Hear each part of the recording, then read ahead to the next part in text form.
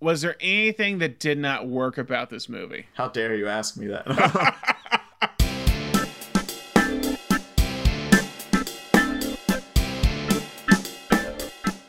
Hi, everyone, and welcome to the episode of Center Nation. My name is Brandon Sparks. And I'm Thomas Horton. And with each month, we're now delving into a specific genre of film, or really storytelling in a way, because we talk about a lot of stuff on here. And for the month of May, we're talking about Texas movies. And if you heard our last podcast, we kind of give you an overview of the Texas genre. And then for this episode and the next episode, we're kind of delving into a specific example of the Texas genre. And so the last episode, we established the tropes and the stories of the Texas genre. And Thomas, what were the tropes we kind of talked about that kind of encompass a Texas movie? Well, we had like kind of being trapped, like this feeling of being trapped and wanting to get out of, of Texas, of your small town, of your life, that sort of thing.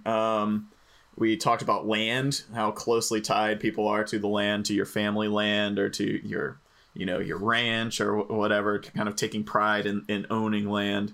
See what else? We talked about heists. We talked about outlaws and outlaws and lawmen. Family conflict is another thing, which it's not really present in this movie. But the thing about some of these Texas movies, I'm finding out, this happened with Bottle Rocket, where it's like they're not really family, but they're kind of these like makeshift families in a way. Mm-hmm. With this movie we're doing today, it has a similar quality. The movie we're doing today is Peter Bogdanovich's The Last Picture Show. Currently streaming on Criterion and Crackle if you want to go watch it before you listen to this episode. Can you give us a brief rundown of The Last Picture Show, just the summary of it? Yes, it's based on a novel by Larry McMurtry, who we talked about last week as kind of the MVP of Texas-based storytelling of the 20th century.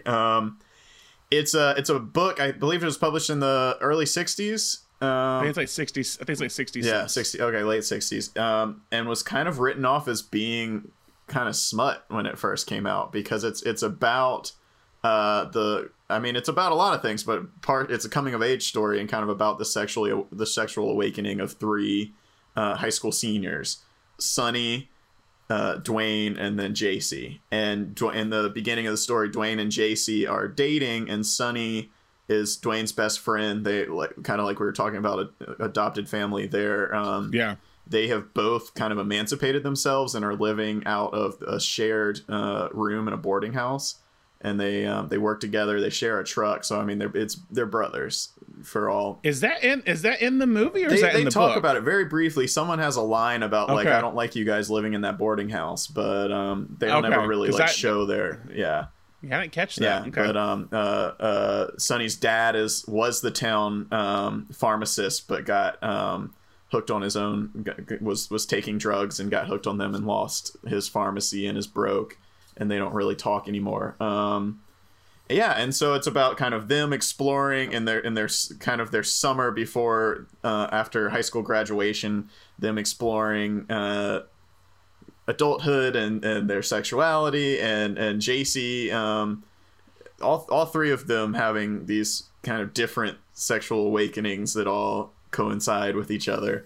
But I think more than that, it's a picture of a town at a turning point in the 50s, and it's a very poor small town in Texas, and you're getting on the real boom of oil, kind of what we saw in Giant as well, when oil is really taking over and everyone in town is either rich off of oil or is poor working in the oil fields, basically. It feels kind of like this specific moment in time. It's the dying of a town. Mm.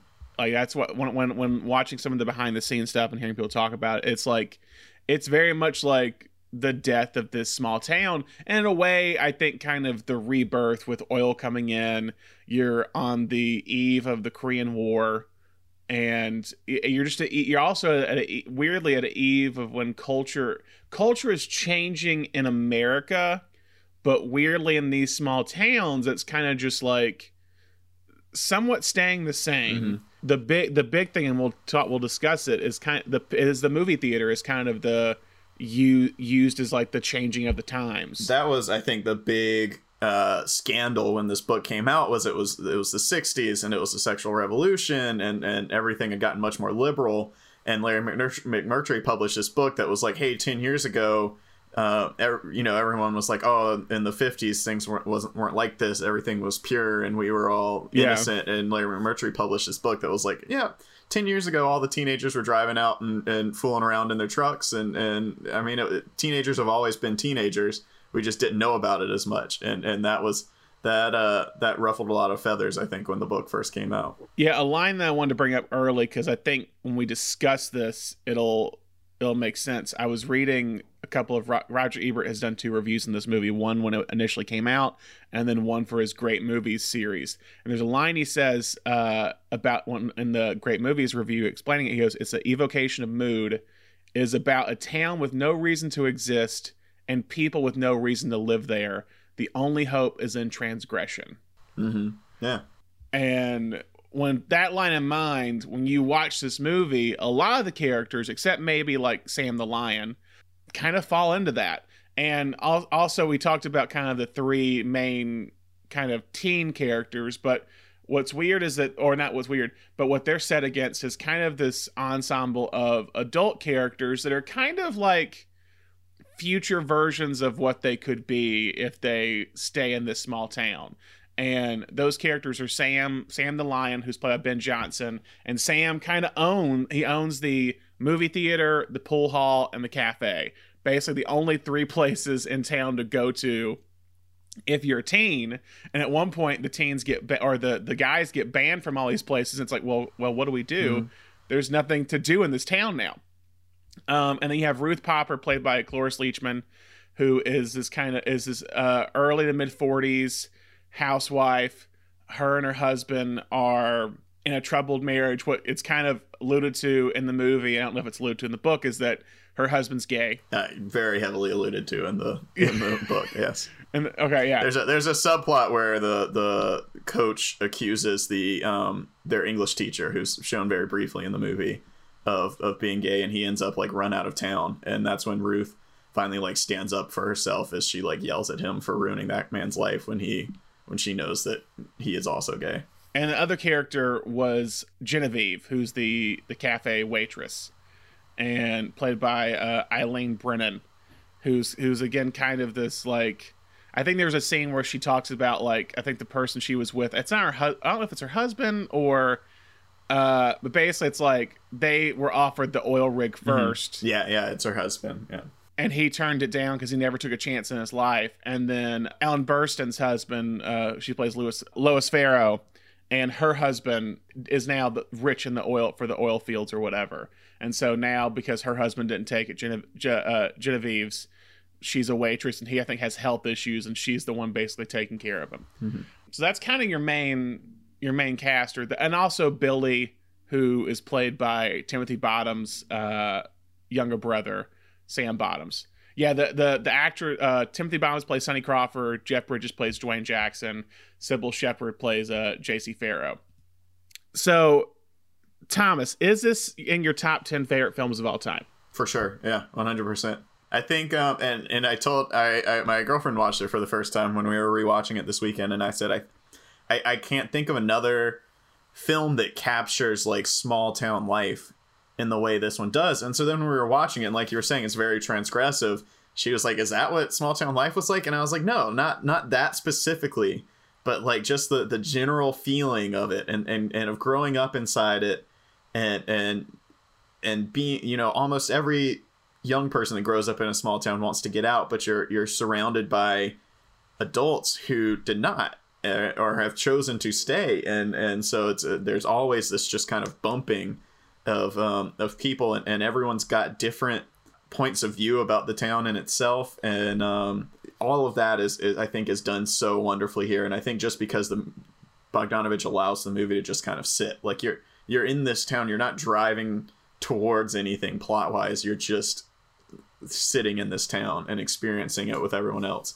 And I think it's the only film that or the best film at capturing that of any movie that has tried to capture like small town. Yeah, I agree. It's just you kind of get to see all the variations of characters that are there. Like, it's like you have Ellen Burstyn's character, who is someone who wishes she got out and regrets that she stayed in this town for so long. And weirdly, what I thought interesting in the first scene is that the roles are kind of reversed, is that she wants her daughter JC to get out of town, explore the world, do something else. And JC's like, no, I just want to stay here, go to the college nearby and get married. And she's like, no, what are you doing? Do not stay here. And it's weird, because usually it's the parent who's saying, oh, stay here and have a good life, and the kid's like, no, let me get out of this town, I want to escape it. And it's the opposite. I love Lois is my favorite character in the book and in the movie as well. And I think Ellen Burstyn plays it wonderfully. But yeah, you have this initial scene where Lois, who has always regretted not getting out and can see beyond. You can split the characters up in this movie by who can see like beyond the town and who can't see past the town limits. And there's very few people who can see beyond the town and beyond the drama. And she's one of them. And you have this scene early on where JC is very much about the town. She's the homecoming queen. She's dating the quarterback, and she just wants to get married and stay in town. And Lois has this scene where she's just goes in and she's like, you need to have some adventure. You need to get out of here and do something for yourself. And for the rest of the movie, you kind of see Lois realize that she's almost like created a monster. I don't want to go that far and call JC a monster, but like JC takes it way too far, and you can see Lois regretting it through the whole movie. And I think Ellen Burstyn does that so well, in that, it is ultimately what she wanted for her daughter, but not in the way that it ends up working out. Guess you hate me tonight, huh? Oh, Mama, you know I love you, but I love Dwayne, too, even if you don't like it. I don't care. I just hate to see you marrying, that's all. You wouldn't be rich anymore, and in about 2 months, he'd stop flattering you. Well, you're pretty stupid then. Well, you married Daddy when he was poor, and he got rich, didn't he? Scared your daddy into getting rich, beautiful. Well, if Daddy could do it, Dwayne could, too. Not married to you. You're not scary enough.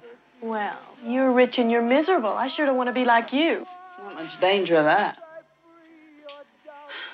You slept with him? Mama! We'll go to the doctor sometime and arrange something so that you don't have to worry about babies. You do have to be careful of that, But, Mama, it's a sin, isn't it? Unless you're married, you know I wouldn't do that.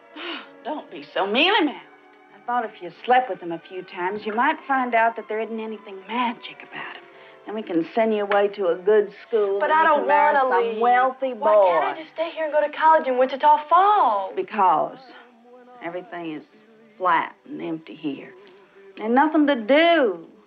Can I have some of that? Help yourself. Don't you have any? Well, yeah, but I feel like smelling good right now. Don't you ever feel like doing anything right now? Quick history of the film before we dive into it and start dissecting some of the scenes that we want to talk about. As we said, it was directed by Peter Bogdanovich. It's a funny little story of how the movie came to him. He was in a drugstore looking for like toothpaste or something, and found a paperback that said The Last Picture Show. He goes, oh, I kind of like that title. Like, that sounds like a movie I could make. And he's like, then I read the back and it said Teenagers in Texas. And I was like, I don't know anything about that. I don't care about that, and put it back. And he said weeks go by, and Sal Mineo from Rebel Without a Cause, and also in Giant, who's the I think the soldier in Giant that passes away at one point, gets killed in the war. He comes to Bogdanovich, who's like, hey, I've always wanted to be in this movie, but I'm too old now. You should read it and like make it into a movie. And he's just like, okay, this is like the second time it's popped up. He's like, so I put it aside and I didn't care about it.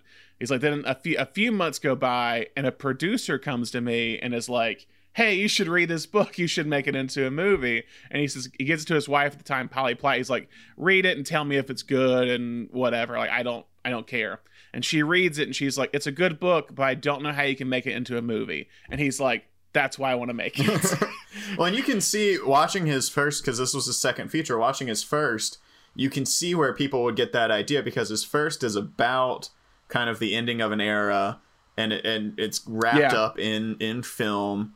It's called Targets. It's about a character played by Boris Karloff and very closely based. I mean, he's basically playing himself. Yeah. I'm kind of surprised they changed Yes. the name. But he's this horror icon, and he's decided to retire, and he's going to make his last public appearance at a drive-in movie theater. And at the same time, a kind of deranged young man has gone on a killing spree, and the two intersect as this man brings a sniper rifle to the drive-in and starts killing people. And so you almost literally have the death of kind of old Hollywood and as the 60s take over.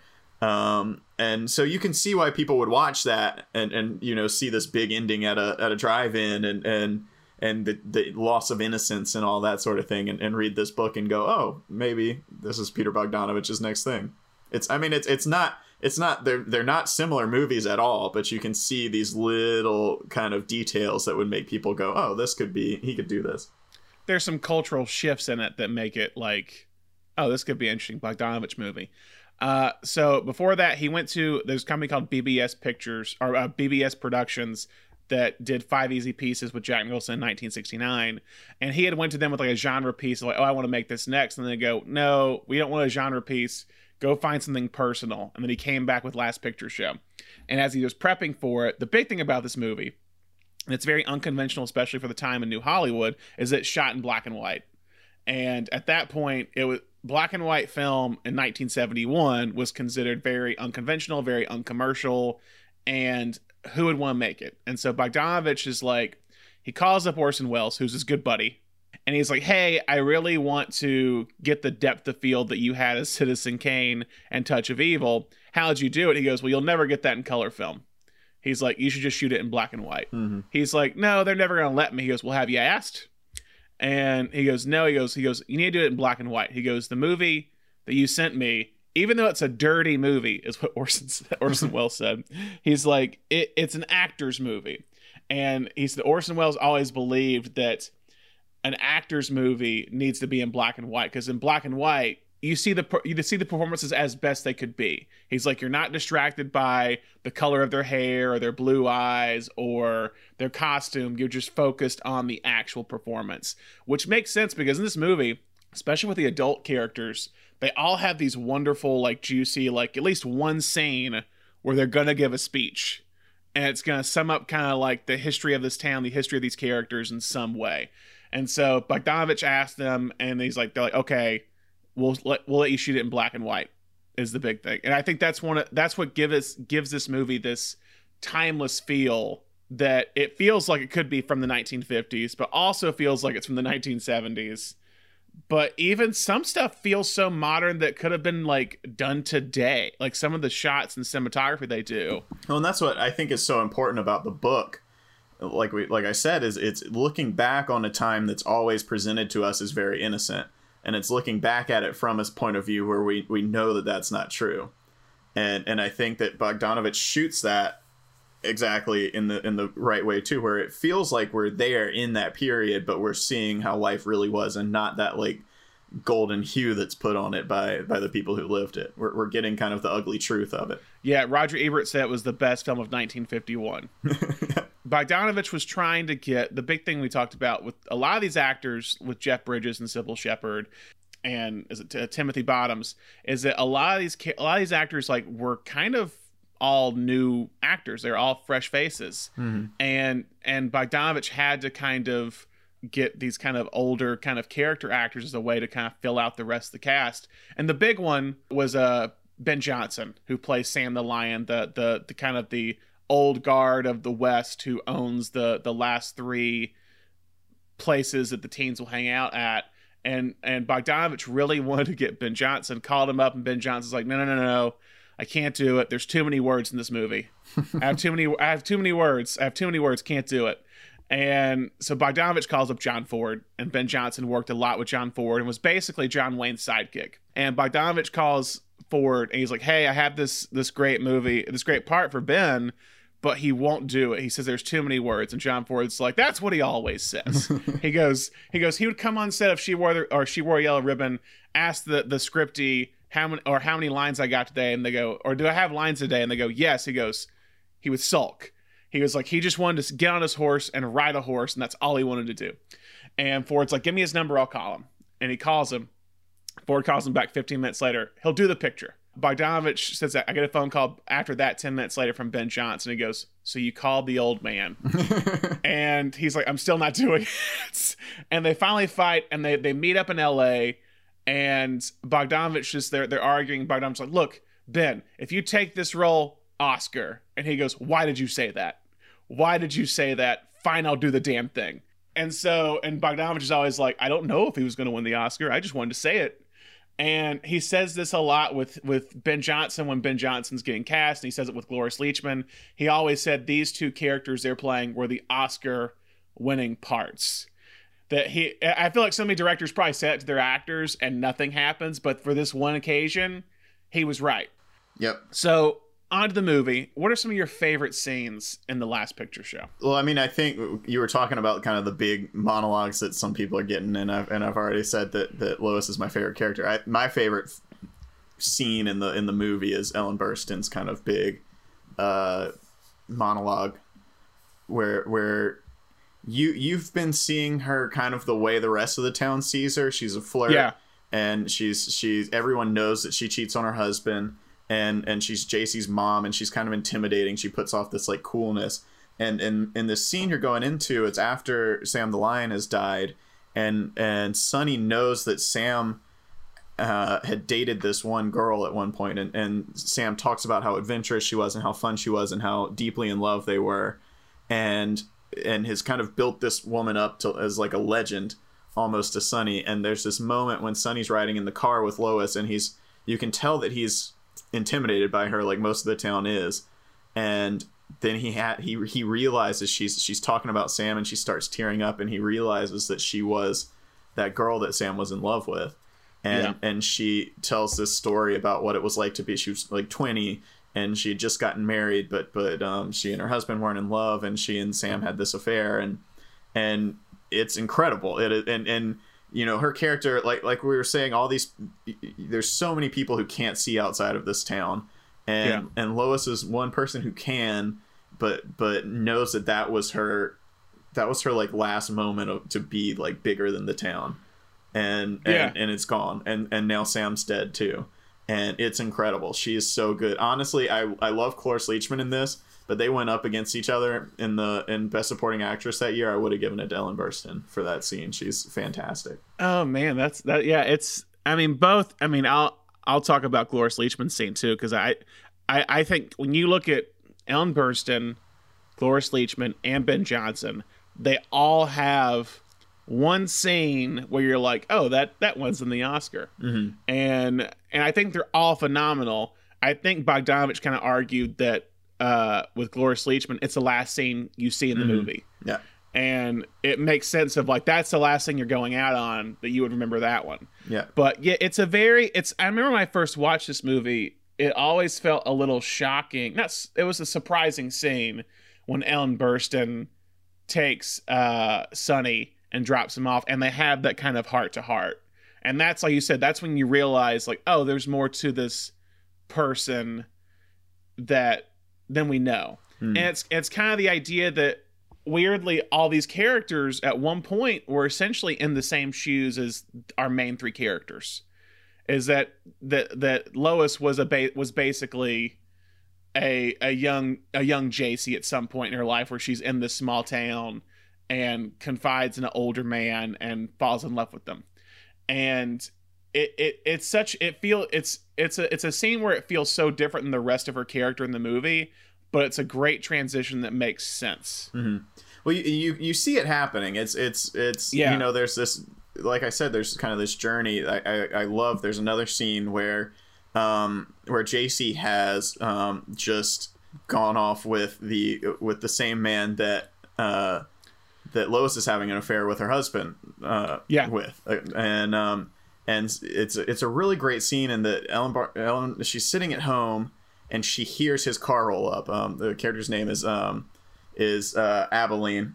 She has this moment where Abilene has they talk about it a lot in the book, that Abilene has like a very loud car. Everyone in town knows it. And there's a scene when Lois is sitting at home watching television and she hears Abilene's car come in the driveway, and she says, oh, he's here for me, and runs to the door, and she sees JC coming in.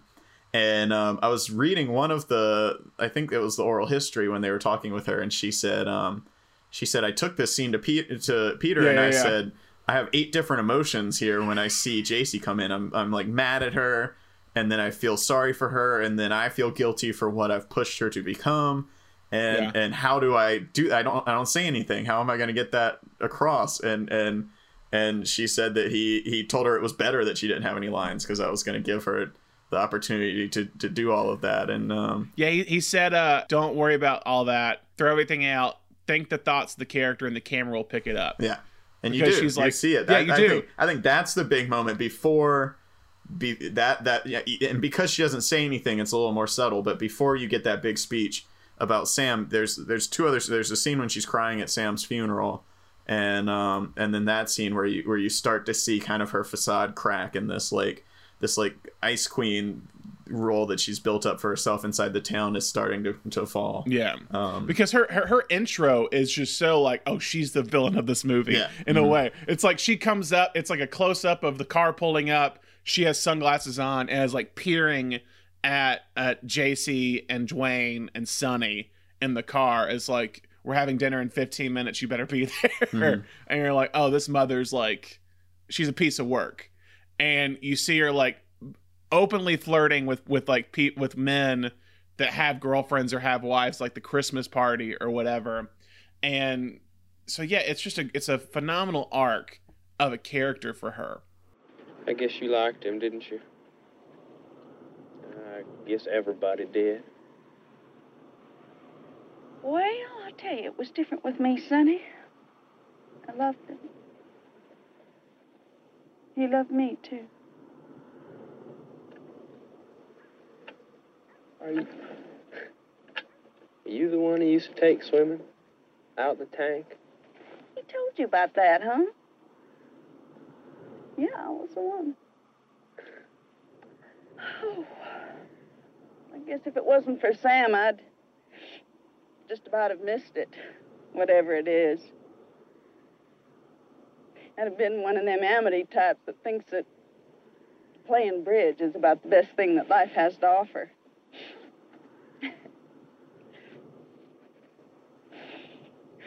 Oh, Sam the Lion.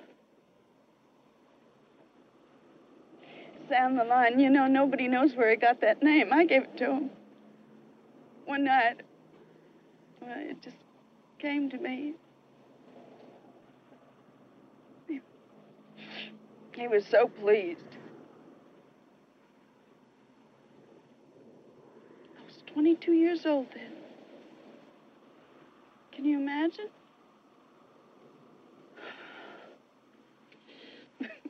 I tell you, Sonny, it's terrible to only meet one man in your whole life who knows what you're worth. Just terrible. Sam the Lion speech is kind of the big one. Yeah, Ben Johnson's fantastic in this. Yeah, and I think it's also kind of done in one take, and it's his monologue is essentially the death of the Old West. Like, his character itself is the old guard of you could say the old Western movies before New Hollywood comes in.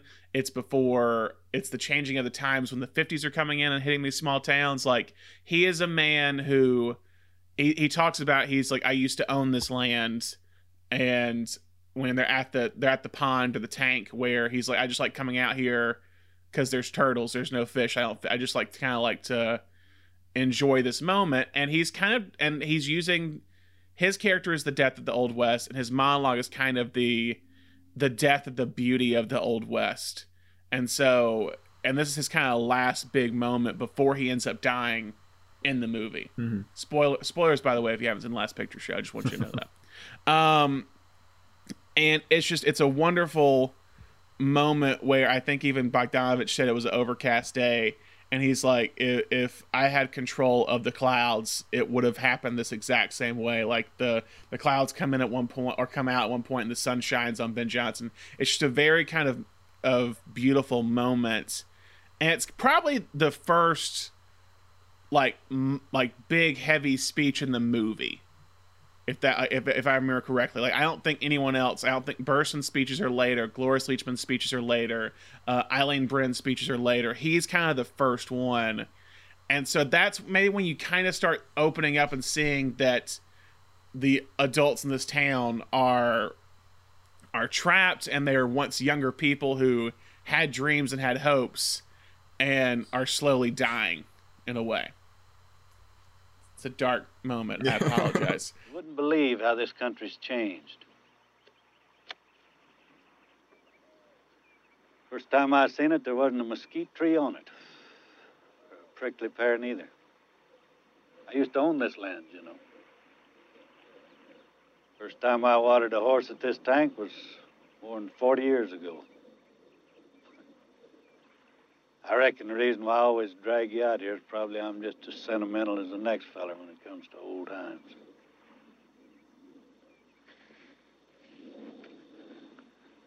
Old times. I brought a young lady swimming out here once, more than 20 years ago. It was after my wife had lost her mind and my boys was dead. Me and this young lady was pretty wild, I guess. And pretty deep. We used to come out here horseback and go swimming without no bathing suits. One day she wanted to swim the horses across this tank. Kind of a crazy thing to do, but we'd done it anyway. She bet me a silver dollar she could beat me across. She did. This old horse I was riding didn't want to take the water. But she was always looking for something to do like that. Something wild. I bet she still got that silver dollar. And the ending scene with Cloris Leachman is a big favorite of mine too. And to set up kind of the plot line of this is that Sonny Crawford, basically the main character in the movie, the main kid, and he ends up having an affair with an older woman played by Cloris Leachman, who's Ruth Popper, and her husband's closet homosexual, and you never see him at the house, and so Cloris Leachman turns into this kind of like old, plain, kind of old maid when you first see her, and then as her relationship progresses with Sonny, she like becomes like a teenager again. Mm-hmm. She puts her hair down finally when they start seeing each other. She's happier. And then he disappears because because JC kind of snatches her hooks into him, and he stops talking to her. And then at the end of the film, after a tragic events happen, he shows back up to her house after like not seeing her for months. And she just has like, honestly to me, one of the best like all-time closing speeches of a movie. Mm-hmm. At first, kind of like, oh, you're back, let's have some coffee. And then she's like, no, I have been apologizing to you in my head for months. I'm not doing this again. I'm not going to like sit back and watch and like be pushed over. This is how I feel about you, you horrible child. Mm-hmm. And then she sees something in that scene, and I think there's this kind of overwhelming theme in this movie of like it's like the big sad. Like everyone in this town has just a big sadness over them, and I think she sees it in him in that moment. There's a turn in that speech where she looks at him and she really like registers what's on his face, and she does feel sorry for him. And yeah, and I think she's realized that he is now like the town has him now almost. It you know, he's I mean, you've just watched him lose his best friend. He loses the picture show, which is like the fun, all the fun that's left in this town. And then he loses, I don't think we have to say spoilers. If you haven't seen the movie, you need to go see the spoiler. But he loses Billy, who is literal innocence. Billy is played in the movie by Timothy Bottom's younger brother, but is not actually his brother in the movie. But it's an orphaned boy who is mute, who Sam was raising. No one took him in the town. They talk about in the book that his family had moved away and just left him, and Sam takes him in, and he is kind of like Sonny's younger brother. Sonny, Dwayne, and Billy are all the these almost orphans that Sam is a father figure to all of them. And Billy and Sonny are really close, and there's this. I also wanted to bring this up because I don't want to call it like my favorite scene, but it is a scene that like it gets me, it chokes me up every time. But when Billy is hit by a truck, and you see, I think the reason it gets to me so much is there's this kind of small town thing where like men aren't emotional, and through the whole movie you see Sonny go through so much, and he just kind of takes it all blank faced, and there's this scene when Billy is killed, all these men are gathered around him, and they're just kind of talking like, well, I wonder what he was doing out in the road. I don't know, man. He was never very smart. And one of them's like, let's go back in the diner and finish our coffee. And Sonny just that gets him, and he just like erupts, and yells at all of them, and I think that it's such a, and then that is when he goes to see Ruth afterwards. And well, first he tries decides to leave town. He tries to leave town. He drives out of town and then stops and turns back around. He can't do it. He can't leave. But and I think that's the moment he explodes, and he's like, I'm done with this. I can't do whatever this is in this town. And he gets to the edge, and he has to turn back, and that's he resigns himself to live with that kind of whatever this sadness is that's over this town instead of getting out. And it's funny because it goes with what you brought up last episode of like 8 hours one way. Like you can't get to anything. It's 8 hours away. Basically, you're in the middle of like Texas, and maybe in that drive, it's just kind of like, wait, what am I doing? What is my plan here? Like, where am I going? I'm just driving and I have no place to go. Let me just go back there and deal with this. And that's when he goes to Ruth. And it's almost like the error of his ways of like, I realized I messed up. Or it's even here. There's a great scene too in that moment. It's before Billy dies, when he goes back to his old high school for the football game. And he's talking to this guy. He goes, oh yeah, this new quarterback, like back in your day, you guys couldn't tackle or catch. He goes, when did you graduate again? He's like, last year. Wow. Feels so long ago. It's just like in this town, like time can stand still, but also go by fast, where you like, wow, 20 years ago, I was in high school and I'm now just working at the convenience store and nothing's changed. Mm-hmm. And yeah, there's so many moments in this film that capture that feeling of these characters that are just frozen in time, but it's like everything around this town is moving fast and they're just stuck there. Why am I always apologizing to you, you little bastard? 3 months I've been apologizing to you without you even being here. I haven't done anything wrong.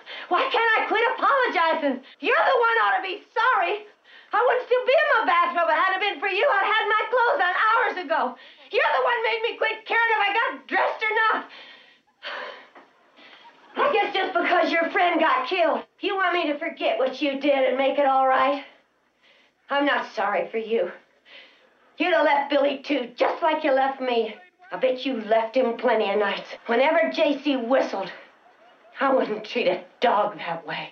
I guess you thought I was so old and ugly, you didn't owe me any explanation. You didn't need to be careful of me. There wasn't anything I could do about you and her. Why should you be careful of me? You didn't love me. Look at me. Can't you even look at me? You're seeing all these characters grow up. JC's now left town. Dwayne's going off to the war, and Sonny's the one who's stuck here.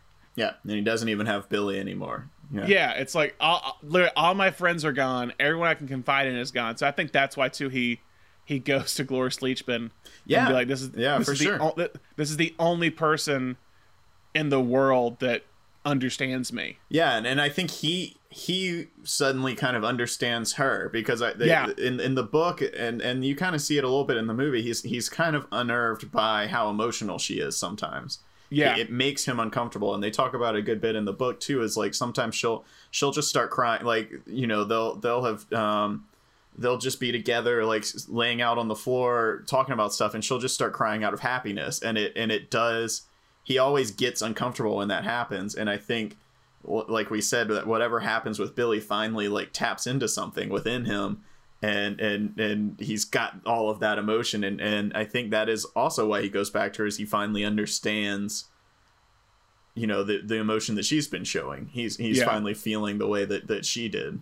And that was part of the reason why he kind of avoided her was she was always kind of sad or melancholy, and he never understood it.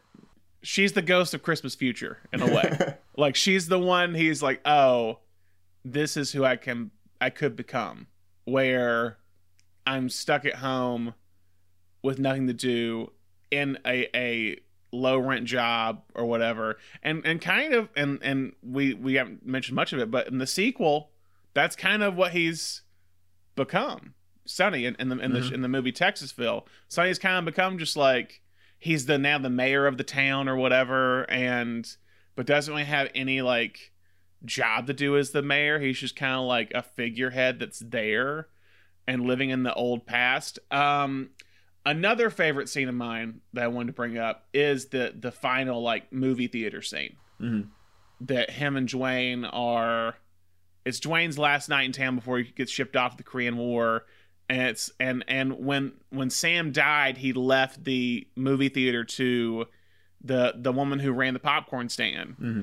And at the end of the movie, when you first see it, the movie theater's kind of I won't say packed, but it's like a hangout for teenagers and all these people, and it's and they're showing like Father of the Bride, and then by the end of the movie, it's just like, oh, it's the last night because she couldn't keep it open after Sam died, and they're watching Red River, which is a big connection with kind of Bogdanovich in this movie, and it's like there's no one there. It's like it's pretty much just Dwayne, Sonny, and like 5 other people for the last night of this apparent like big huge hangout spot for this town, but no one cares, no one's there. And it's the rise of television at this point, and so these like little bitty movie theaters in small towns like this are dying off because everyone's at home watching TV. When you watch the movie, when they're in like a anytime you're in the home, you hear like a TV going on in the background most of the time. It's like people are staying in more. No one's going out. So these little businesses like a movie theater in this town that really just, they need a specific number of people to survive, that they just close. And it just stays that way as the sequel kind of shows, like that. It becomes a caved in business that just everything's built up around it and no one cares. Mm-hmm. But it's a great little moment when they're watching Red River, which is this movie of like, I feel like almost Manifest Destiny type stuff, where it's like it's Dwayne and Cliff. We talked about this on the show. Wayne and Cliff are like doing the first cattle drive, and it's innovation, it's expansion. Yeah, and it's literally it opens with them just John Wayne just going like, "This is my land. I claim this." Like it's very Texas in that way. Yeah, that move. Yeah, and then it ends. I think the scene that they show is like, all right, take them to Abilene. Like it's them going off and leading this like big, huge adventure. And Sonny's just like trapped in town, mm-hmm. and everyone's leaving. And this is the last movie. The last movie he'll get to see on a screen in this town, probably. Mm-hmm. Like that's the thing, is that like picture in a time right now where we don't have movie theaters. If you're a huge movie buff, if you live in a city where like, okay, we're closing the movie theater, there's no way you can see a movie again in this town without driving 3 hours a certain way or whatever. And that's part of his, again, this kind of loss of innocence. That's part of his like upbringing, his childhood, the place he goes to hang out or to go hang out and make out. And now it's gone. Well, so long, Miss Mosey. Sorry you're closing the show. Nobody wants to come to shows no more. Kid baseball in the summer, television all the time. Sam had lived. I believe we could have kept it going. But I just didn't have the know-how. Won't be much to do in town with the picture show closed. Yeah. Well, so long. Dwayne, you watch out now overseas. Yeah, those are my favorite scenes. Do you have any more you want to talk about real quick? Yeah, I mean, I just there's not like one scene in particular that sticks out to me for like JC's arc, but I do think like Sybil Shepherd is incredible in this, and it's a really interesting approach, it would be, I think the first time I watched this movie, I thought that JC was the villain of this movie. I kind of thought the same way. But when you go back and watch it, it's she's this her mother, and that's kind of what I love about Lois too, is Lois does set her up poorly. Like Lois puts her on the wrong path. Well, she's like, you should just have sex with a guy so you find out that like he's not worth it. Yeah, and but what JC takes at it as is that like it becomes where like sex is all she's worth, and that sex is how she manipulates. Yeah. Sex is how she manipulates everyone around her, and it's how she values herself, and just like being scandalous and being the talk of the town is the only thing that gives her excitement. And it's a really fascinating arc to see, because you do kind of forget, like I was saying, when you go back and watch it. I think you said you were surprised to go back and watch that original scene and remember how innocent she is at the beginning of the movie. It's you remember so much about where she ends up in this movie that you forget how she kind of starts the movie as a very young, impressionable young girl. And and you see her use people, and you see people use her, and the more and more I come back to this movie, the more I think like her arc and like I said before, kind of the arc of her mother is just so heartbreaking. And she does have this big scene when she goes off with Abilene, and she comes home, and you're not really sure how she's feeling.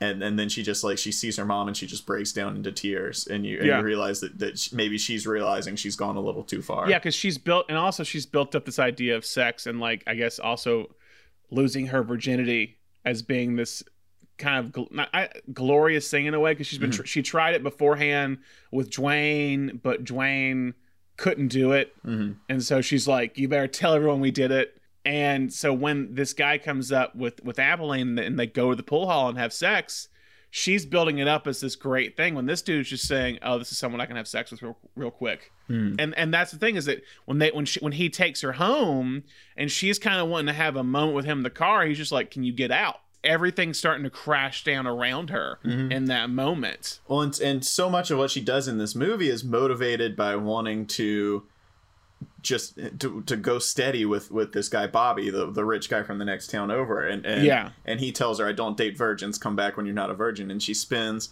almost the entire movie kind of trying to make herself appealing to him, and then just finds out I don't think they address it in the movie. They just kind of, you see her and she says that she found out he got married. In the book, she just finds out in the announcements section of the newspaper that he married someone else.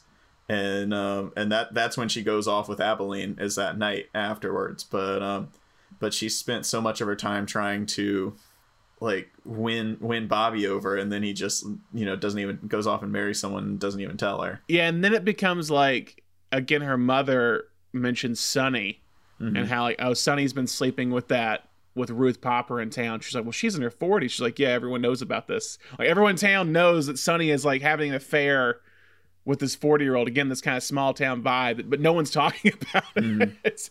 And she's like, oh, let me try to get him instead. And yeah, the way Bogdanovich and also DP Robert Surtees shoot Sybil Shepherd, like the POV shots of her, where it's like usually from like Sonny's perspective, like it's like beautiful. I could see why Sonny becomes so not obsessed, but becomes so infatuated with JC, and why everyone in town does. Like, why every like, basically it's like she's the one girl that every guy in town wants to be with. I can understand that. And this small town, she's just kind of this gorgeous beauty that should not be here. That's the so surprising thing at the beginning, where she's just like, oh no, I want to stay here. Yeah, because all the rich kids in town go to hang out in Wichita Falls, which is the next town over. That's what you kind of see with Randy Quaid's character, Lester. Is he lives in town with them, but he very rarely like spends weekends there or anything. He goes to Wichita Falls to hang out with the country club crowd. And they go skinny dipping. They go skinny dipping in a pool, not a pond, a pool. Difference. That's the rich part. Yep. Like that, and that's also, and that, just talking about that real quick, because that hits me, because there is this like these young teens, or like it's this changing of the times where you go swim in the pool indoors, When Sam is talking about his time with Lois, it's them skinny dipping in a pond with turtles or whatever. It's like you're seeing this society changing toward this more structured, like less nature based and more this like business type. Yeah, but also like it's always happened. I think that's what McMurtry kind of sets out to prove in this book is like people have always been this way. We just didn't talk about it. The movie is about both like the loss of innocence within these young people and within this town, like losing the picture show but it's also about kind of smashing that fake innocence that's been built up around that time. It's about establishing both. Yeah. Onward to On-Set life real quick. Brief side section of what was it like when they were shooting in Texas at the time. They had 1 week of rehearsals in LA, 1 week in Texas, which is something that's very unheard of nowadays for a film to have rehearsals of any kinds. A lot of people were seeing each other. So Sybil Shepherd and Jeff Bridges, they were dating during the time of filming. Bridges was in the Coast Guard, got sent away to do like his military service for a week, comes back, and Pierre Bogdanovich is dating Sybil Shepherd. And Bogdanovich was married at the time to his production designer, Polly Platt, and Shepherd and Bogdanovich started having an affair. Platt moved out of like their hotel room, but still worked on the movie. Last thing, Frank Marshall, who was Steven Spielberg's producer and husband to Kathleen Kennedy, plays the quarterback at the end of the movie that runs out when Sonny's there, and Marshall was an assistant production manager and helped do location scouting with Polly Platt because he had worked on Targets with Bogdanovich before. One other little trivia I noticed was after reading that Salmoneo was the one that Bogdanovich credited for giving him the book at first. He gets special thanks in the credits for this movie and in the credits for Texasville. Oh, does he really? Yeah. Okay. The film was nominated for 8 Oscars: Best Picture, Best Director, Best Adapted Screenplay for Pierre Bogdanovich and Larry McMurtry, Best Supporting Actor for Ben Johnson and Jeff Bridges, Best Supporting Actress for Ellen Burstyn and Gloria Leachman, and then Best Cinematography for Robert Surtees, who actually had 2 nominations in the same year that year for this and Summer of 42. Surtees shot The Graduate, also shot a lot of Vincent Minnelli movies like Bad and the Beautiful and Father of the Bride. He didn't shoot Father of the Bride, but that's a Vincent Minnelli movie, so it feels like kind of a connection there. So Thomas, what are your thoughts on the Oscars from that year? Oh man, French Connection is fine. So French Connection like swept the Oscars that year. The only Oscars they won was for Ben Johnson and Gloria Leachman. Yeah, Best Picture Show won 2 Oscars out of the 8 it was nominated. But I think I obviously am biased towards this film, but also to think that Clockwork Orange was in the running. Yeah, you've got it was. Clockwork Orange and Last Picture Show going up for Best Picture. You've got this going up for Best Screenplay. You've got this going up for Best Director, and to give almost all of it to French Connection, which is fine. It's a good cop movie, but it's not like I don't know. Can a good cop movie beat out like a really honest drama? I don't think so. I've never understood the French Connection hype. I saw the French Connection when I was fairly young, and then like read that it was this like hugely well respected like awarded film, and went back to like rewatch it because I was like, really, that cop movie? And then I went back to rewatch it and I was like, what are we talking about here, guys? I really don't understand what's going on here. Well, I like French Connection because I love Gene Hackman, but I'm not saying it's bad. I'm just saying it feels like something that should have aged, I don't know, in the way that I mean, it's something like it's in the same lines as something like I don't even know what would you put, like, I mean, it's something like Rocky, or where you're like, yeah, that was really well done. It won a couple of awards. I love that movie, like thinking of it warmly, but I don't think it should be the most critically praised film of that year. Like it doesn't like hit that mark for me. I mean, just to bring up Rocky real quick, it won 1976. Rocky won against All the President's Men, Bound for Glory, Network, and Taxi Driver. Yeah, I love Rocky. I love Rocky. It is not better than those movies. I'm sorry. And the same with French Connection. Like, French Connection is a fun movie. It is like top tier cop movie. but I don't think top tier cop movie is ever in the running for like best film of the year. I'm sorry. Like that's just not, I'm not genre biased here. I'm just you're like, I don't like cop movies, buddy cop movies that are not funny. I love cop movies. I love it, and this is a great film, but it's not. It's never going to be the movie of 1972 for me. And I mean, and Bogdanovich has said like, oh, isn't it that thing that like the best film never wins? And I think we've discussed that many times. But so basically, I read Bogdanovich says he thinks he lost the Oscar because when people asked him what the best film of the year was, he always said his. Friedkin, the director of French Connection, would always say The Last Picture Show. He said that's why I think Friedkin won the Oscar.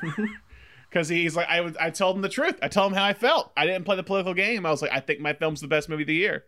And they're like, oh, we don't like that. And it makes it harder to know. Like, there's so many movies that are respected now that get this Citizen Kane treatment where it's like they were not respected at the time. And it's harder to know that this was immediately respected. Yeah. And still looked over for Best Picture. That's a shame. Yep. So we've kind of talked about, I'll ask him real quick just because it's kind of the format. What worked? Is there anything else that worked in this movie that we did not discuss? I think, and I've noted, it's funny, I went back and I've watched 4 Bogdanovich movies this week just to kind of hype myself up for this. He does not use score. And it's not something that anyone ever talks about really, but he does not use score. I texted you about it. I was like, man, there are so many Hank Williams songs in this movie. Yeah, he did the same thing with Targets. He did the same thing with Paper Moon. He did the same thing with Texasville. It's scored completely with what's playing, and it's not like a jukebox. Source. It's not like a jukebox score, like something that like James Gunn does. Yeah, it's all source music. It's all like coming from the radio or something. And it's never really like, no one ever says like, oh, turn it up, I love this song. Like it's just kind of woven in like score because no one ever kind of addresses what they're listening to. They're just always listening to it. And it's almost played like a joke in this movie. Like everyone's just always listening to everyone's always listening to Hank Williams, and usually it's like the same like 2 songs.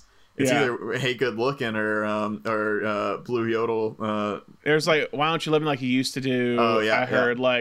I was like, man, they just went the like, because there's like an album of like 40 greatest hits from Hank Williams, and it feels like they played every single one at some point in this movie. But it gets you into that like monotony of this town. Yeah, like everyone's just listening to the same song everywhere you go. Like it was weirdly a break when I heard a song that wasn't Hank Williams. I'm like, oh man, Hank Williams isn't good this week right now. Like it was just like another Hank Williams #1 hit. Yeah, Jambalaya. Yeah, but I think it really works, and it kind of gets you into it. It really does put you just smack dab in that town. Not you don't realize how much you miss score until you're just there in that town, and all you can hear is Hank Williams over and over again, and you want to get out, like you're stuck there with him. It's that's like a new Hollywood trope in a weird way, because he does it, Scorsese does it.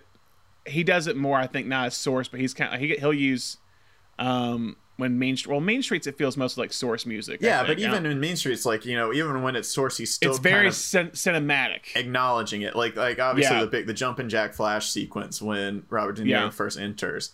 The lights dim, all the sound drops out, and that song comes up, and it goes from, it does have a source, but it becomes score. Yeah, and he never even uses this as score. It's just always there.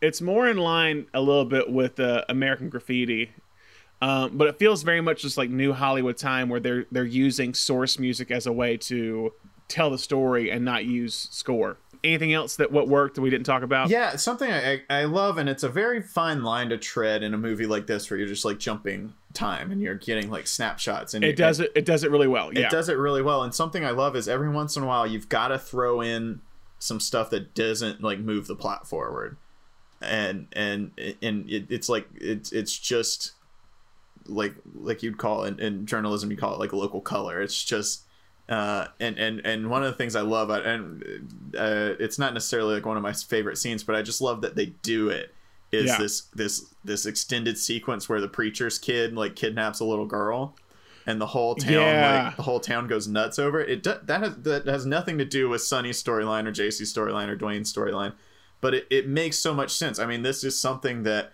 it's another example of like the loss of innocence of this town. Like this town cannot pretend to be pure and clean anymore. And two, it's something that everyone in the town would be talking about, and the way they play it feels so real to. I mean, everyone's got something scandalous from their town that happened, and they all chase after him. Everyone gets in cars. Yeah, they come and tell the sheriff. I love that the sheriff's at the pool hall, and they come and say, he just, I forget what that character, Joe Bob or something like that. He's got a double name, but they say, he just kidnapped so-and-so's 5-year-old daughter, and the sheriff goes, oh, he's probably just giving her a ride. And they say no, and he goes, well, let's go, boys, and everyone in the pool hall goes and jumps in a truck with the sheriff to go catch him. The part that really hit me in that scene, though, was the mother like, oh my god, you have my daughter. If my husband was here, like, what? Why aren't y'all arresting him? Like, my husband would beat him to death if he didn't like taking our daughter. And then when everyone starts to leave, she just leaves her daughter. Yeah, the daughter's just walking by herself. The daughter's just walking by herself, and the two men are like taking her like, oh, it's okay. And the daughter's just kind of like, okay, cool. I'm just going to follow you guys because everyone's leaving me. Mm-hmm. It's just a weird, like, it's an interesting dichotomy of like, she's so upset about, oh, you kidnapped my daughter. When in reality, it's almost like she's trying to pretend what a parent should be like in a way, and then doesn't really care about the kid. It's just it was an interesting touch. And it's just such a good little twist because that character's always in the background, kind of as your comic relief. He's just kind of the weird kid that's like he's a little too pure for everyone makes fun of him. And the preacher's kid, yeah. And it's just this one more, like, this town is changing forever. Like this kid that was once just kind of your comic relief is like, oh, this kid's twisted too. Like everyone in this whole town is twisted, and they all try and hide it. Again, it goes back to that transgression comment by Ebert. It's like, this town shouldn't exist for any reason. Everyone in this town has nothing to do, so they go for transgression. Mm-hmm. Was there anything that did not work about this movie? How dare you ask me that? I'll tell you this one thing, and I almost don't want to tell you because I feel like this was your favorite scene that you brought up. There's a couple of sequences, and I didn't notice until watching it in HD. There's a couple of sequences. I wish we had a better print of this movie. I don't know what happened with it, but it's not fantastic. Is it Sam the Lion scene? Is that the one you're talking about? Yeah. But kind of there's a couple little editing things you can pick up now that it's in HD. There's a couple of times when they switch to slow-mo to draw a scene out a little bit more, and it's very obvious now that we have like high definition, and you can see the film, you can see the grain slow down. But in the Sam the Lion scene, like Bogdanovich talks about, they shot it in a oneer. There's one part when they cut away to just like a shot of the pond, and it is just not a visually interesting. You can tell that they needed to cut away for some reason, and it's just not a visually interesting shot that they cut to. And I've noticed it the last couple of times because I've also just gone and pulled that scene up every once in a while just because I love that scene so much. And I wish that scene would be like perfection. If they even, I mean, I'm fine with them cutting away, but I just, the shot feels like they were just like, oh, we need some B-roll to fill in here. And it's just not, you can tell the shot was not done with purpose. And it ruins what could be. It doesn't ruin, but it is a very small little scratch on what could be like a perfect scene. I love that, like, when you're asking what didn't work about this movie, you're like, oh, this cutaway, man. Yeah. One cutaway in this movie. This one cutaway didn't work. No, exactly. That's how I feel about this movie. Okay. Big question real quick. How does this film fit within the Texas genre? Oh, I think it's huge. I think this is like you were talking about having Red River playing at the movie theater. These are like sandwiches on like Texas, like, and I think this goes really well with Giant. I think you're seeing, it does. Whereas Giant tries to show you all of it, you're seeing a very specific part of Giant from everyone else's point of view. In Giant, you see the people who are successful, and here you're seeing the people who aren't. Well, like with a Giant, for example, it's like they're not portrayed as racist in this movie, but in Giant, it's the scene when they all go to the diner and everyone's just hanging out at the diner. They're like, oh, why are you here with this Hispanic woman with you? Mm-hmm. It's like, it's that scene from everyone else's perspective is this movie, if that makes sense. Mm-hmm. It's like everyone who lives in the town outside the oil rig, this is their movie. Yeah, when but Giant's about the rich people. You have, and I think this is so much about the Texas myth. Like, you know, you're seeing a place where everyone's worth is based on for the entire history of Texas as a state and as a country before that, it's about land ownership. People came out here because it was huge and you could just grab whatever you wanted. And now you're seeing a period where people aren't able to own land. Or even just own a business. Yeah. Yeah. And you're seeing kind of the death of that the old Texas mythology. And even like we were talking about with Sonny finally like embracing his emotions, like you're seeing the death of that, like Texas, you're seeing the death of the cowboy. It's all, this is the turning point. And so you for sure see the longing to get out of Texas. I mean, I think if anything, that's like the underscoring theme of this film is just the longing to get out. So yeah, I think it's for sure a Texas movie. I think it's kind of an anti-Texas movie. You know, if there's a genre of Texas movie, this is the antithesis of it. But it's the dark side. Yeah.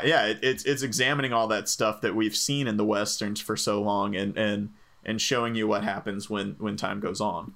So yeah, I think it fits in really well with Giant, especially as like a very small snapshot of the turning point within Giant. Like we see this part happen in Giant, and this takes that little period and drops you into the middle of it and makes you just sit in it. And like I said, you're seeing scenes where like Ben Johnson as Sam the Lion talks about like, oh, I used to own this land, when talking about the pond he was on, and like now I don't own it, but I come out here still to like remember the good old days or whatever of the beauty of this place. Like so much in Giant is spent on like your legacy and what Bick can pass down to his kids, and we're seeing two boys who have no legacy, the only legacy they have is what Sam has passed on to them, and that's pretty much gone by the end of the movie. I was going to ask this later, but I'll ask it now.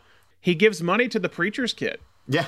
Which makes me wonder, is the preacher's kid his kid? I had always assumed it as that Sam had seen like how much everyone picked on the kid, and Sam's always someone who sees beyond like the status quo, and that was kind of what I always read it as. I love there's one again that made the sheriff, or one of the old guys, like, I don't know why he left that kid some money. Should have left me some of that money. I'm just as good as he is.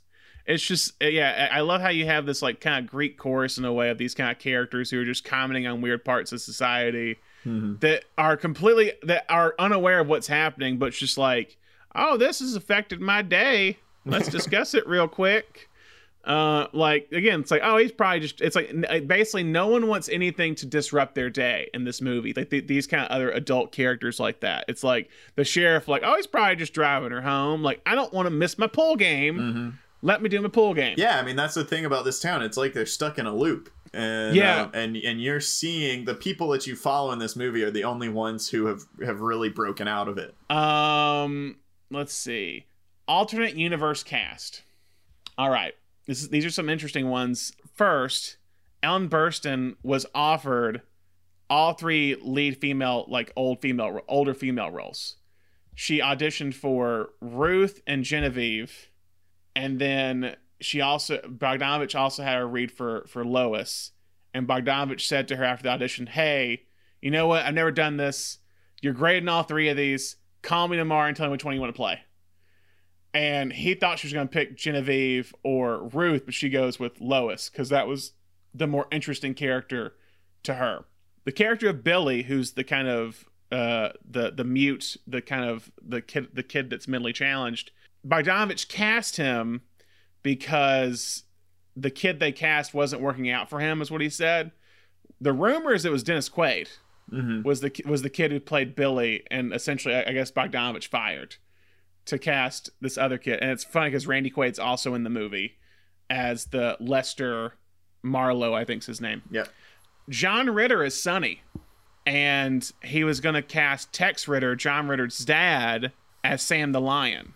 Oh, okay. And Tex Ritter's this country music star who was also in like all these old country western movies in the 30s and 40s. Another name I listened to before coming on here, it was never offered to him, but apparently it was discussed, but Bogdanovich said no, he's probably too famous when every other person in this movie is like kind of unknown. Jimmy Stewart for Sam the Lion. He said that they talked about Jimmy Stewart, but it wouldn't work since everyone else was unknown, and you just all of a sudden see Jimmy Stewart pop up on screen. Yeah. I think it would kind of break up the like ordinariness of this movie, which is exceptional. So like that's why they never offered it to him. That's the alternate cast of that movie. Other interesting info I have for you.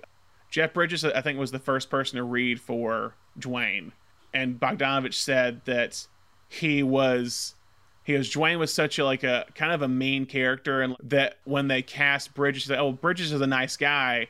Maybe they'll add some complexity to the character of Dwayne." Well, and he does. It's weird. Dwayne is one of the only characters in the book that you never get his point of view. You never follow, like it's told, entirely third person, but you follow specific people and get an insight into their mind, but you never hear from Dwayne. You never, even in the movie, you never see a scene of Dwayne outside of like JC and Sonny. Yeah, like which is weird that then Dwayne becomes there's 4 more books after this just about Dwayne, and the biggest star of the entire movie ends up being Jeff Bridges. Let's see what else was there. Oh, the big thing that I want to bring up, and the kind of connection to Red River. They drove all around town, or all around Texas, to find the town, and it ended up being Archer City. They actually shot in Archer City, which is where McMurtry, I think, still lives. He says he's lived there he says, I've had the same mailbox for 70 years in Archer City. And they changed the name from, it was Thalia. Is that the name of the town? Thalia. It was Thalia in the book. They changed it to Anarene for the film because that was a ghost town outside of Archer City that had that same name. Also, Bogdanovich wanted the town to have a similar name to Abilene, which is the town that John Wayne and Montgomery Clift are going to in Red River. Is why he wanted to be Anarene. He wanted that similarity, which is why I think also too, I don't know if it is, maybe his name's in the book, but Abilene, the character in this movie. Yeah. I only have one story question. Does JC ever love any of these guys for real? Yeah, I think JC loved Dwayne, which is kind of, I think, what Lois saw as well. Was that JC in the way, within the town, where JC really would have been, if Lois hadn't said anything, JC for at least a little while would have been happy to marry Dwayne and live in Anarene. But then you see that, and that's the thing where I think JC's storyline is the one that's most interesting to keep coming back to, because you keep seeing more and more of her journey, and you start to see her put more and more value into her social standing and into what other people think of her, and that's when she kind of has to she kind of manipulates Dwayne in order to better her own social standing, and that is when she loses sight of any sort of emotion, I think, at that point, when she starts to see sex as like a way to get power and a way to advance herself. I don't think that she really has any emotional connection to the rest of to Bobby or to Sonny afterwards. But I do think there was something there with Dwayne in the beginning for sure, and that's what kind of scared Lois, was seeing her daughter be in love at that age, and knowing how, being that young and making that commitment, and how it could affect her life forever. Yeah. Any quick comments about Texasville? I guess a brief summary of Texasville. It's the sequel, the book sequel and the movie sequel to Last Picture Show. The movie pretty much has the entire cast back except Ellen Burstyn and anyone that dies. Basically. And it's focused on Dwayne as a oil man, but is like an oil man who's like $12 million in debt, at least in the movie. Yeah, it's set in like 86 when the oil, the economy is tanked. Oil prices are down. Yeah. And Ruth Popper, Cloris Leachman's character, works for Jeff Bridges' character, Dwayne. Randy Quaid's a banker who's like losing a bunch of money with Dwayne. Dwayne's having affairs on his wife, and then his older son starts having affairs with those same women, basically. And the big kind of storyline is that JC comes back. JC's is like a successful actress who's like been living in Europe for the past few years. And a tragic event, I think it's her husband and son have died tragically in some on-set event. And she's come back home to Texas, small town Texas, after being gone for so long as this like cultured woman. And she meets back up with Dwayne, not in like a romantic way, but like they just cross paths because Dwayne is now married to Annie Potts, who steals the movie as like, because I think you said before, as we were talking about, is that she doesn't have the limitations of like, oh, she was in Last Picture Show. Like she's the most like fresh character. And then Sonny is now the mayor and is kind of slowly going insane is what it is. But he's having like brain problems where he's like, yeah, it's some sort of like early onset dementia. Yeah, like he's sure. thinking he's in the past. And there's a great line that Jeff Bridges says about Sonny. He goes, someone's like, I don't want him to go away. He goes, he's already gone away, honey. He's just gone away to the past. Like he's now just living in his mind. He's going back to the picture show and like pretending he's watching a movie. Or he's going back to the bleacher, the stadium they're at, and pictures the football game or whatever. Like it's just he's still living in this old ways of what was in Last Picture Show, which is what he lost, the childhood and innocence that he lost. He's still searching for. It's okay. It's fine. What were your thoughts? Your brief thoughts on that movie? No, I mean I think it's very hard to make a sequel to a masterpiece. Yeah, it is. But I've read the book and it's difficult to adapt for sure. The first book and the first film are both hyper realistic and they feel like you're there. And the second book, the rest of the books following Dwayne are a little bit more ridiculous. I would call them like tongue in cheek. They still take place in the real world, but it's kind of this like how crazy can your midlife crisis get kind of thing, and everything in the book is kind of approached with like a wink and like, ha ha ha, look how crazy Dwayne's life has gotten from being that like simple high school kid that we last saw him. And Bogdanovich kind of plays it with almost the same tone as the first one, and I don't think it translates. The book does not play it with that same tone, and so you lose a lot of the moments that are meant to be a little bit more comedic. You don't really get. It doesn't feel like Bogdanovich, or they're adapting them over from the book, but it doesn't feel like Bogdanovich or Jeff Bridges or anybody is like playing it for that humor all the time. There were some moments, like I had some solid chuckles in the movie. Yeah, I love that. Same. I love that JC like doesn't remember Dwayne when they first run into each other. Do I know you? Yeah. We used to date. Yeah, it's so funny to think to her it was just like, yeah, it was my high school boyfriend for like a year, and for us it was like, yeah, this is this movie we've been watching, I've seen 8 times, and is like regarded as one of the best movies ever. Like that's huge for like JC and Dwayne, and for her it's just like a year out of her life. I do think it has some interesting stuff to say about like the nature of sequels and coming back to a life, especially a life in a small town where everyone is still there. Like normally you'd watch a sequel and you'd be like, really? Like all these people are still around? But yeah, that's a small town. Like they're still going to see Eileen Brennan's character, who was their like favorite waitress at the diner. She's still going to be around. Like they're still going to interact with her. Instead of the cafe they were going to, it's now the Dairy Queen spot. They're always hanging out at. Like they eat breakfast, lunch, and dinner. It feels like at the Dairy Queen.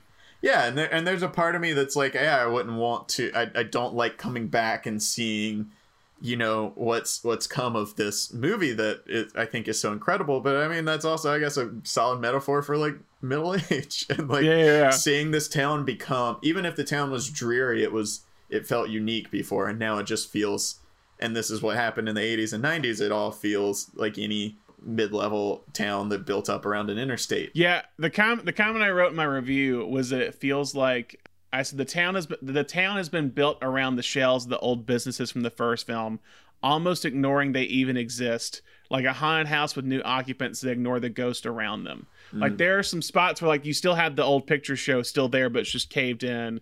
I feel like there's still businesses that are just boarded up that were in the first one. They've just been still boarded up, but they're still celebrating the 100th year of the town like they're a bustling town, when in reality they're still just a very similar town to what they were before. Yeah, and there's just some stuff you just can't get around, especially aesthetically. Like I read a review of someone who really liked this movie who talked about the duality of like the Last Picture Show opens with a shot of the theater, and this opens with a shot of a TV antenna, and it's like, yeah, okay, yeah, sure it does, but like a TV antenna is not as visually interesting as an old theater on like a main street. Like that's, and that's also just, and it's also not too, gonna be.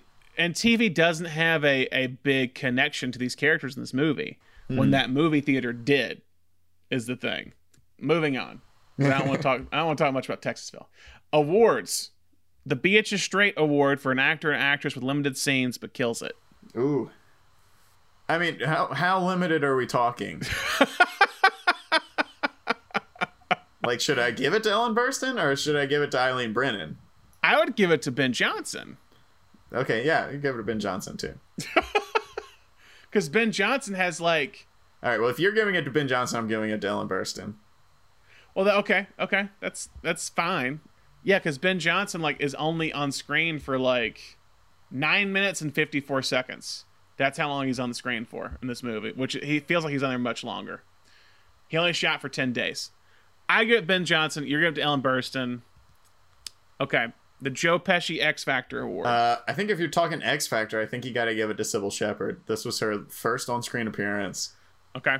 And she I think she's great. Like, she had never acted. She was a model. And Bogdanovich saw her on a magazine and said, that's JC.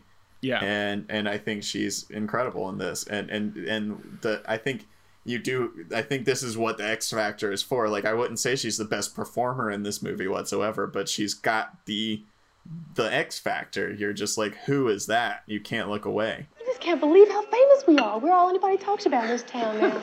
Yeah, I guess so. I want us to get married. What? I really do. Get married? Just as soon as you want to. Don't you want to? Oh, yeah. I bet the whole town will be knocked for a loop if we do. They'll never forget it. But ain't you going to college? Oh, I don't care about that. I love you, and that's more important. You were so dear to fight for me. My folks won't like it, but we can run off. They'll kill us. Oh, they won't. Kill me anyhow. They'll get over it. You're working for Daddy now anyway. Pretty soon they'll love you just as much as I do. I would also throw in Cloris Leachman as well. Why I say Cloris Leachman is because Leachman at that point was like, she was like on mostly TV shows at that point. Like, she wasn't a big film actor, and she's someone who has been remembered as a comedian for the most part. Yeah, I agree with you. Despite having won an Academy Award for this, it's like she had only done like 5 movies before Last Picture Show, but she was known for being like the mother on Lassie, I believe. And she was, at this point, I think she was on the Mary Tyler Moore Show. The Gene Hackman MVP Award. I think you gotta give it to Bogdanovich in this, man. I don't disagree. Co-writer, director. Sounds like he did I was about to say, sounds like he did a lot of producing work on making this happen. I agree, especially for your kind of like breakout. It's supposed to be your kind of big, like Targets is a Corman movie, so it's your first feature, but it's not like your first feature, like, but that's like your college thesis film, and Last Picture Show is your first like directorial debut in a way. Like, this is his first movie. I agree with Bogdanovich. You could argue Larry McMurtry as well if you wanted to, just in terms of the co-writer. I do have to throw this out there, and I've told you this before. This is, I think, one of the best like book to screen adaptations. Just in soul, when you read the book.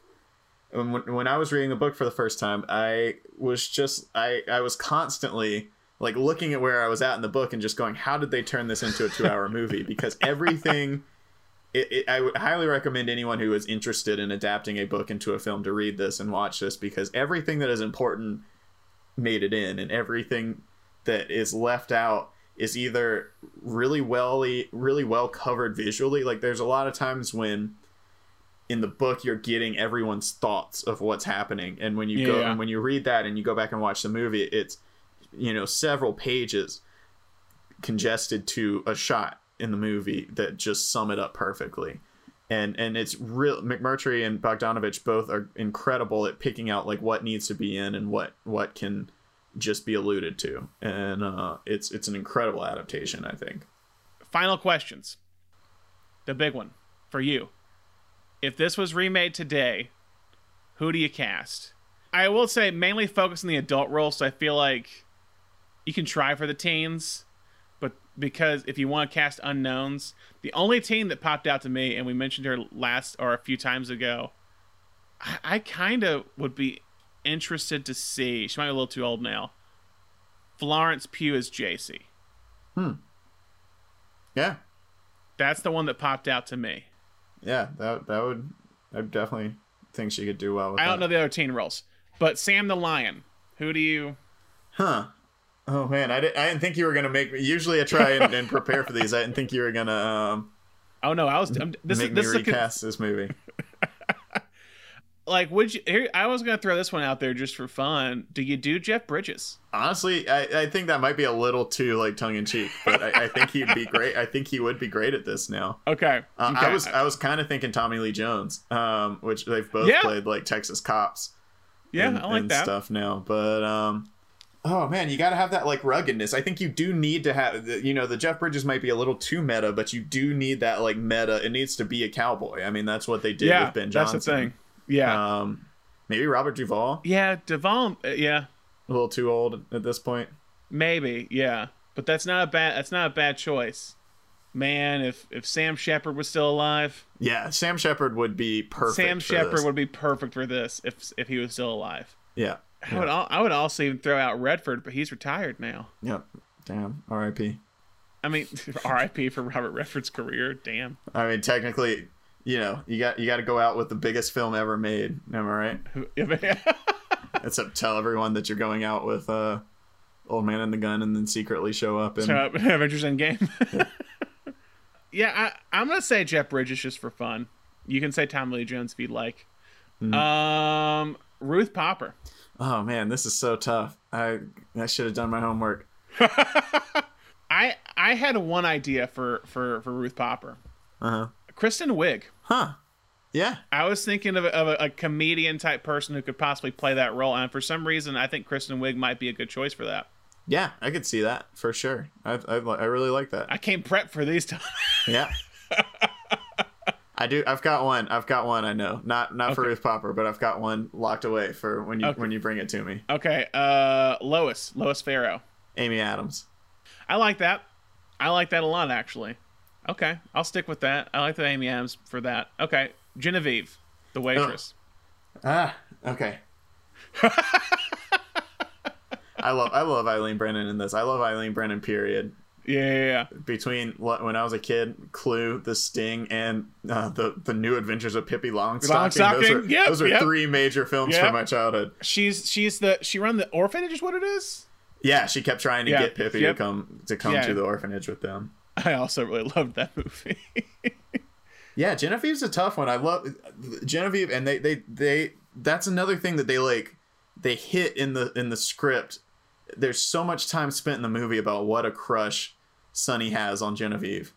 And they just have this one moment where he's like sitting eating a burger, and they show like a POV shot where he's like watching her while she cooks, and you get it, and you don't need all that internal dialogue. They just boom, they hit it. And so she's like a mother figure to them, but also like everyone's in love with her. I'm gonna throw out one. What about Julianne Moore? Yeah, I like that. She's good in that type of role. I thought Patricia Clarkson is another one I thought to go with the sharp objects. I go a little bit younger than that. I mean, she's supposed to be... that's what I was thinking too. She's supposed to be the same age as Lois. They were friends growing up. Maybe Julianne Moore. Maybe a little bit younger. What about Maggie Gyllenhaal? Oh yeah, I think she'd be great. I think Maggie Gyllenhaal would be interesting in that role. Mm-hmm. Yeah, because she's got to have that kind of like... She's definitely got to be like more approachable than Lois. And just kind of like she's kind of a weariness to her, I think. I like Maggie Gyllenhaal in that. Yeah, Maggie Gyllenhaal, Amy Adams, Kristen Wiig, Jeff Bridges, or Tommy Lee Jones. One more Genevieve, Marissa Tomei. I like Marissa Tomei too. That's not a bad one either. And then Sam Shepard, and then we bring Sam Shepard. Sam Shepard back to play Sam the Lion. Yep. What about Richard Gere? You know what? I'm fine with that. I'm fine with Richard Gere in that role. I just thought Sam Shepard, Days of Heaven, and then just Richard Gere came into my head. I would like Richard Gere because he also plays Billy the Kid in the I'm Not There movie with the Todd Haynes did, the Bob Dylan thing. He plays like the older like cowboy, like he's playing like he's an old Billy the Kid. I like let's go Richard Gere. Sam the Lion, Richard Gere, Ruth Popper, Kristen Wiig, Lois Farrow as Amy Adams, Genevieve as Maggie Gyllenhaal or Marissa Tomei. Let's make it. And then Florence Pugh as JC. Yep. Like I think we're good. Perfect. Who directs it? David Gordon Green? Is that the best one to go with? Ooh, I do like that. Haven't we already done that? And haven't we already done him as one of our? Let's give it to Jeff Nichols. Okay, I'll stick with Jeff Nichols. I like that. So who's Michael Shannon? That's the thing. Who do you put Michael Shannon as? Is he Abilene? Oh yeah. Michael Shannon is Abilene. Let's do that. I like that. Oh yeah. I like that. That's talk about some Oscars again there. Shea Wiggum is the coach. Oh man, you're making a great we're making a great movie here, Thomas. Does this film fit with any other genre? I mean, I think it's a coming of age. Yeah, I think it's a coming of age movie. For sure. It's definitely not the most hopeful coming of age film. No, it's very bleak. Yeah, and I think there is kind of this like weird, and maybe we could do this at some other time. There is like a small town genre.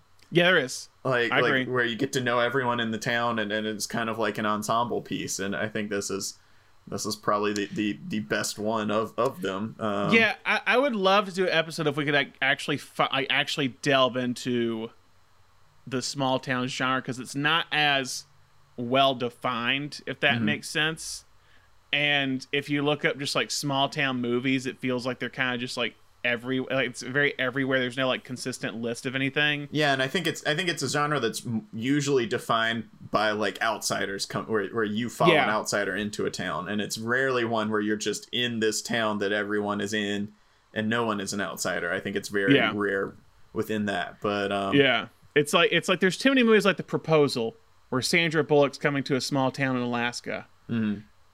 Or Doc Hollywood is like the one. Yeah, where it's the big one. Cars. Yeah. There's so many movies after that one.